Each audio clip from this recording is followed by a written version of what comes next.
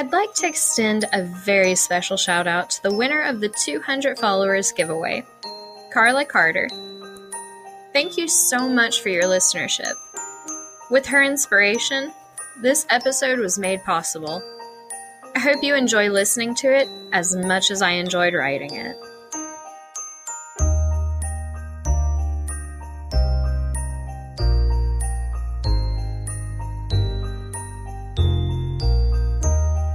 Season's greetings, and welcome to Bun Bun's Storytime, the podcast where I tell stories to listeners.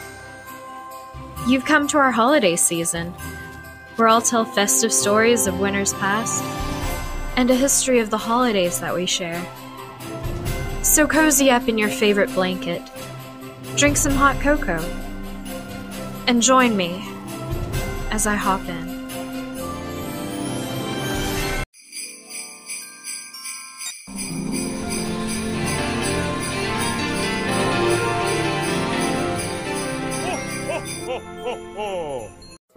Christmas at Bethesda.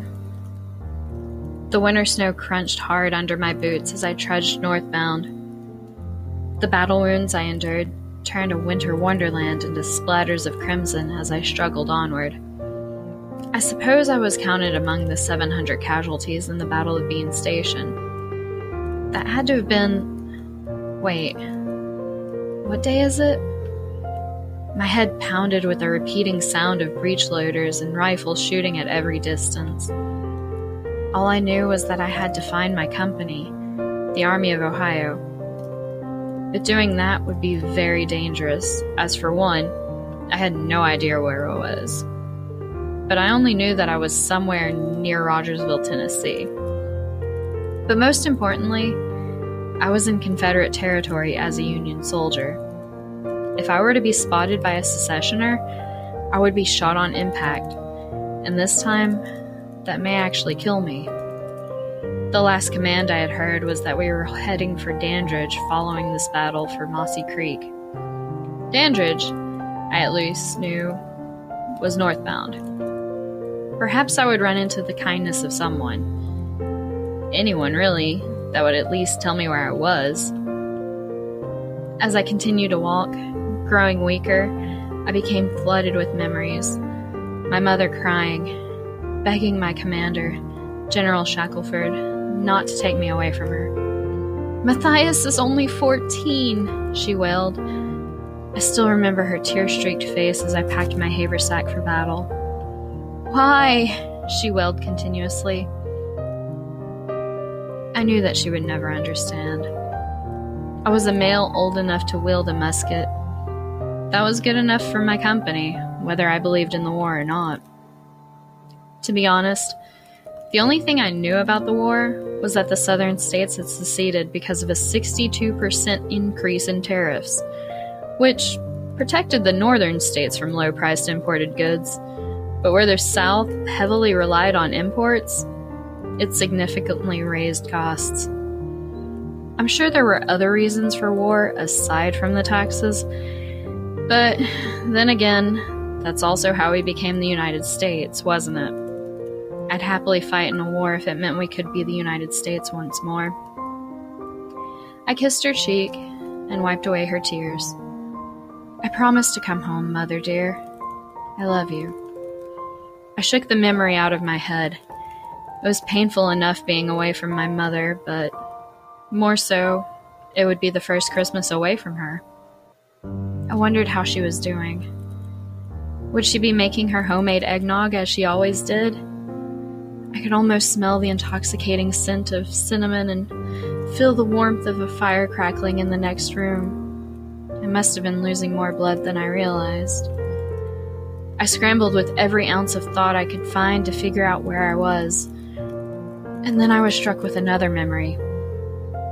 If anyone gets lost or injured along the way, there is a chapel being used as an infirmary for both Union and Confederate soldiers. Take peace, as it is neutral ground. You will find its name atop the gates, Bethesda Chapel. I remembered hearing the name Bethesda so much growing up. In church, Our preacher told the tale of a pool in Jerusalem with healing powers. It was believed this was the same pool where Jesus had healed a paralyzed man. If any place would heal me, that would definitely be the place. I started to grab for my compass when I felt my legs tremble underneath me. There was no way I was going to make it to Bethesda. I was losing way too much blood. I crumbled to my knees and fell face first into the snow-covered abyss. I lay there motionless for what seemed like an eternity, just waiting, wishing at one point for a swift end to my pain. At one point, I felt weightless, as if I were being ascended to the heavens, but that was impossible, as I clearly was alive, even if just slightly. I heard a voice above me whisper, "It's okay, dear soldier. Though you fight in the opposition, you are on neutral ground." Wait, had I been carried to Bethesda?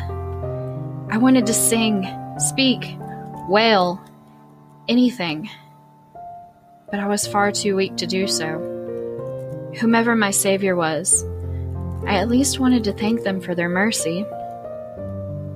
I awoke the next morning to find my left leg had been amputated, and I was the recipient of something new called a blood transfusion, where someone voluntarily gives their blood to someone who has lost a tremendous amount of blood.